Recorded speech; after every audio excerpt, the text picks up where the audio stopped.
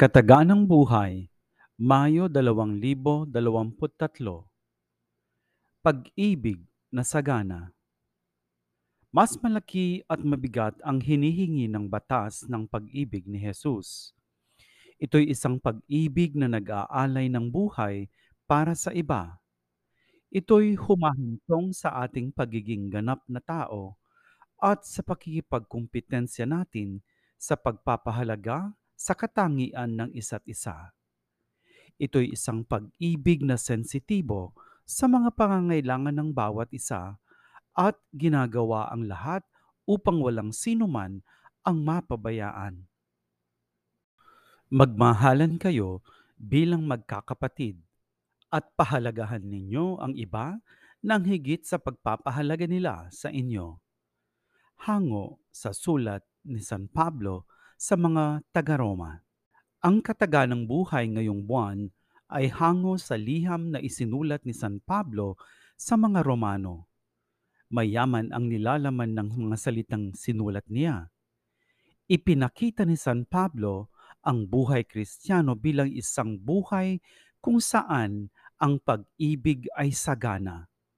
Isang pagmamahal na malaya, bukas palad at walang limitasyon na ibinubuhos ng Diyos sa ating mga puso at ibinibigay naman natin sa iba. Upang maging mas malinaw at mas epektibo ang kanyang paliwanag, isiningit niya ang dalawang konsepto sa iisang salita, ang Pilostorgos, na nagpapahayag ng dalawang partikular na katangian ng pag-ibig na nakikita sa Kristiyanong komunidad, ang pagmamahalan ng magkakaibigan at pagmamahalan sa loob ng pamilya. Magmahalan kayo bilang magkakapatid at pahalagahan ninyo ang iba ng higit sa pagpapahalaga nila sa inyo. Tutukan natin ng mabuti ang aspeto ng kapatiran at pagmamahalan. Sinabi ni San Pablo na ang kasapi sa Kristiyanong komunidad ay nagmamahalan dahil sila'y bahagi ng isa't isa. Sila'y magkakapatid na ang tanging sagutin sa isa't isa ay pag-ibig. Sila'y nagagalak kasama ng mga nagagalak at umiiyak kasama ng mga umiiyak. At hindi sila humuhusga at hindi dahilan ng iskandalo. Magkakaugnay ang buhay natin at ang buhay ng ibang tao, at ang komunidad ay isang buhay na saksi sa batas ng pag-ibig na dinala ni Jesus sa lupa.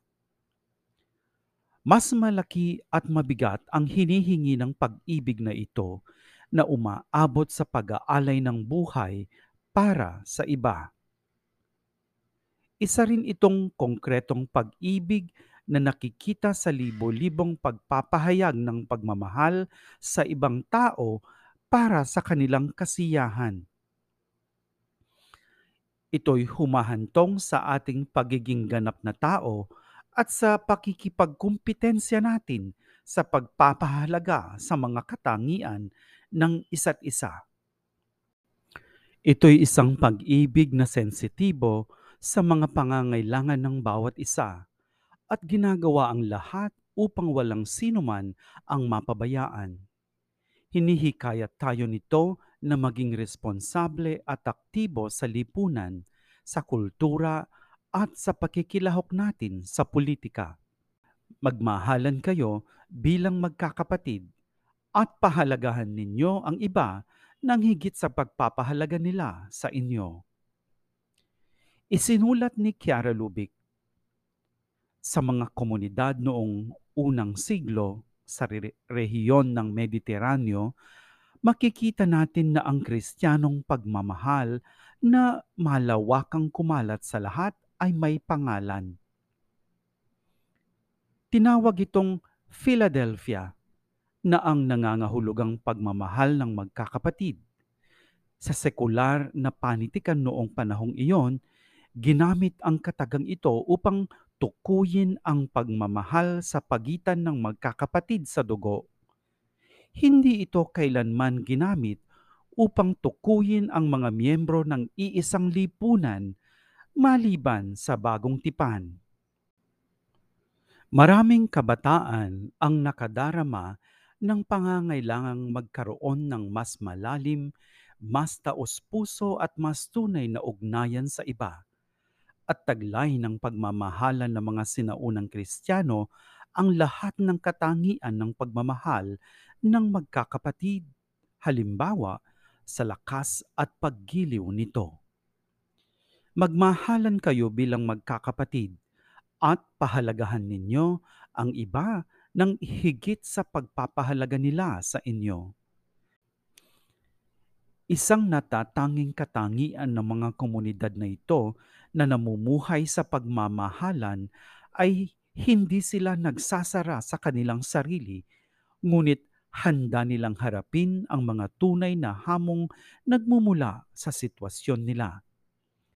Sa wakas ay makabibili na ng bahay si JK, isang Serbian, Hungarian at ama ng 3 anak, ngunit dahil sa isang aksidente, wala na siyang mapagkukunan ng panggastos at gamit para ipaayos ito.